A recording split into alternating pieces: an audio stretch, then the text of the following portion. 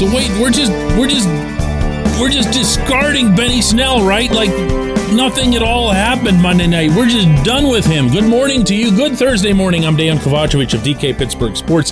This is Daily Shot of Steelers. It comes your way bright and early every weekday if you're into hockey and or baseball. I also offer daily shots of Penguins and Pirates where you found this. Steelers at their first practice yesterday of the short week in advance of the game Sunday in Atlanta. That's a 1:02 p.m. kickoff at Mercedes-Benz Stadium. I'll be flying down there to cover that for DK Pittsburgh Sports. And when I do, I fully expect to see a lineup card that's got Jaylen Warren as RB1. And probably Snell at 2, and then Anthony McFarland at 3. And let's just say that it'd be nice if it was more of a split.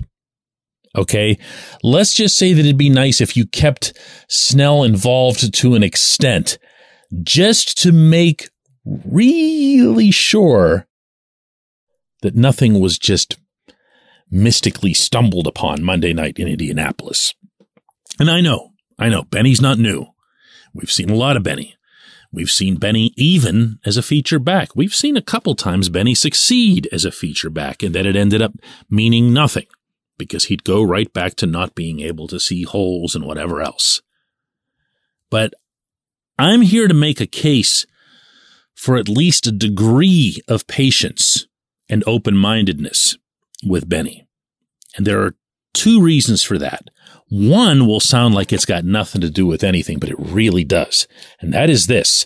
Benny was a running back at Kentucky, meaning nothing but. And he was a star running back. He got 1,000 yards every year. He was Benny Snell football. He had some other kind of nickname thing going for himself down there. He was a big deal. And when he came to the Steelers, he was still seen as a guy who could be an NFL starting running back. He wasn't drafted to be a backup. With running backs, you never know where they come from. So that label doesn't get affixed to you as easily as it does other positions. And it didn't go well. It didn't go well at all. And yet, rather than, pout, make a scene, wonder if he got chosen by the right team, maybe the coaches just don't like him, what he did was he took Mike Tomlin's challenge, if not outright admonition, that said, if you want to make an NFL paycheck, you're going to do that as a special teams guy. You can be a great special teams guy for us. We'll make sure you're taken care of, and you'll obviously be a member of the running back room. Benny did all that. And then when he had his chance, when he's out there lining up as the feature back, handful of yards away from the goal line, and he knows Kenny Pickett went to the sideline to call a play that involves him, and he knows that play was being called because of Kenny's specific one-on-one trust with Benny, a relationship that they'd forged over the summer. And what he did when he got that ball was make this really smooth Le'Veon Bell-looking slide to the left and then move forward. It was mechanical. It was hitting a hole. It was everything that everyone said that Benny can't do. No one doubted the athleticism. No one doubted the ability to run downhill. But they did doubt that, and he did it. And right after this, I have a little bit of a story for you. What can you expect at Point Park University in downtown Pittsburgh? Respect, rigor, relevance. That's the Point Park Pledge. You'll be treated with respect while being challenged and supported academically to graduate with career-ready, relevant skills. Visit pointpark.edu to learn more. In Cincinnati, way back in week 1, and you're not going to remember this because there was a ton of stuff that happened in week 1, and a special teams tackle wasn't going to rank high on anybody's list. But Benny made an absolutely spectacular athletic play to close off a Cincinnati return guy and annihilate him And I mean send him cleanly in play, but out of bounds in an aerial way. And he got up and he's a Steelers sideline was on the other side, and he gets up and he starts going the other way. And there's a couple of guys that come over and give him a tap on the helmet, but that's it. That's it. That's the thanks you get for being a special teams guy, including the fact that absolutely nobody who's listening to this show remembers this play. Okay, so downstairs in the locker room, and guys are getting interviewed all over the place. It was a big dramatic win. A lot of stuff happened. TJ got hurt. So there was news everywhere. And Benny's sitting over there in the corner by himself. A corner where, by the way, the special teams guys were. And I go over there and think to myself, normally the way that I write, there's bullets and little odds and ends that I'll include. And I thought, what? I can give him a little bit of a tip of the cap here for this effort, meaning in print. So let's go over and ask him about it. And I do that. And I don't ask it in any particularly congratulatory way or way to go, son, or anything like that. I just, ask a question about it, whatever. And the interview ends. It was one question long. And I go and I start working the rest of the room the way everybody else was. 10 or 15 minutes pass. And the room is pretty much getting closed. Benny's all dressed now.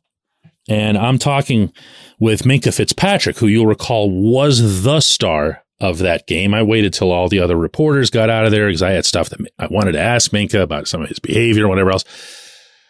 And Benny walks up to me while I'm talking to Minkah and just says, "Hey, thanks, man." And I just kind of I don't want to say anything because I don't want to put him in a weird spot in front of Minkah, but I just nod, in an acknowledging, appreciative kind of way. And he has this big smile on his face and walks out. He's not had the best relations with members of the media in his time in Pittsburgh. And that sometimes can be damaging as well. Not because the media can do anything to you or anything like that. Certainly not in an environment run by Mike Tomlin, but more because it can just be yet another thing that gets you down when the room is open and all these evil reporters come in, and it's just another negative. And this is someone who has found a way to make positives out of negatives. I am not inclined to bet against people like that in my life. When we come back, J1Q.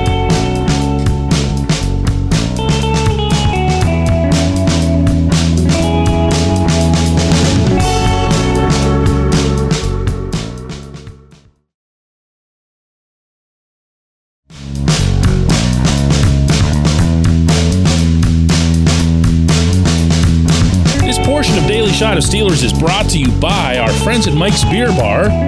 They're located directly across Federal Street from PNC Park. They are the one, the only, the premier destination in Pittsburgh for craft beer. More than 500 craft beers available, more than 350 of those local, and more than 80 of those on tap. Mike's can't be topped, not for beer, not for the awesome kitchen and menu that's available, and not for all the special events that are going on there. Check them out online at mikesbeerbar.com. Mike's Beer Bar, right across Federal Street from PNC Park. Today's J1Q comes from Will, who says, DK, Mike Tomlin has been a proponent of a bell cow at running back if the situation lends itself and we see more success down the stretch with a running back by committee. Do you feel those successes could finally steer Tomlin toward that direction, meaning the committee for 2023? Will, I like giving people the benefit of the doubt, as I just mentioned. I like keeping an open mind, as I just mentioned. I don't think you're ever going to see Tomlin get away from the bell cow thing. I think the closest we've ever seen that from him was later in Le'Veon's tenure in Pittsburgh when DeAngelo Williams came along and provided such a different look on every third series that Tomlin fell in love with that component of it because he knew he had the smart and experienced offensive line that could adjust to the very different running styles of both Bell and Williams. But that's it. That's it.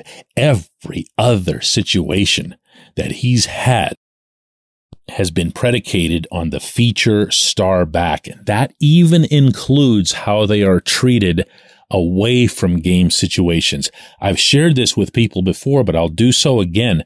The moment Najee Harris arrived in Pittsburgh, he was the number one running back. And I understand that's completely Captain Obvious material, and I'm not criticizing it. He was a first-round pick, and as I mentioned earlier, we'd seen plenty of Benny. So that's the way that was going to go, but he also gets it in practice drills and everything else. He is the guy. Najee is the guy. When Najee is healthy, he will be the guy. Look what it took for Jaylen Warren just to get on the field, meaning even like spelling Najee on the fourth or fifth drive of a game. That's what it takes to convince this coach to have someone else at running back. He doesn't believe in saving them. He doesn't believe in doing something that prevents their wheels from falling off. Running backs' wheels come off. They come off regardless, whether you manage them carefully or not. They just do. It's that kind of position. There's nothing else like it in professional sports. Sad to say, because some of the game's more impressive, more accomplished athletes are out of the game just like this.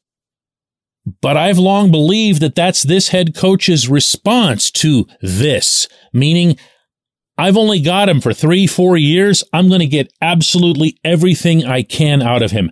It's not my job to worry about what the next team gets out of him. It's not my job to worry about anything other than the Pittsburgh Steelers winning that game on that Sunday. Say what you want about that, including ripping him, including calling him self-centered or selfish or whatever. He's all about that one thing.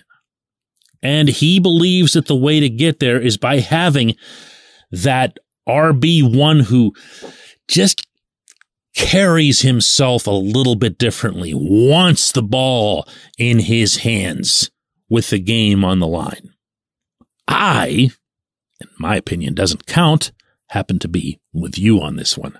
I'd love to see more fresh legs going in and out of there, especially if the Steelers were ever to be able to find a situation that would benefit them in terms of different looks, the way the Lev and D'Angelo thing once did. I appreciate the question. I appreciate everyone listening to Daily Shot of Steelers, and we'll do one more of these tomorrow before I, like the devil, head on down to Georgia.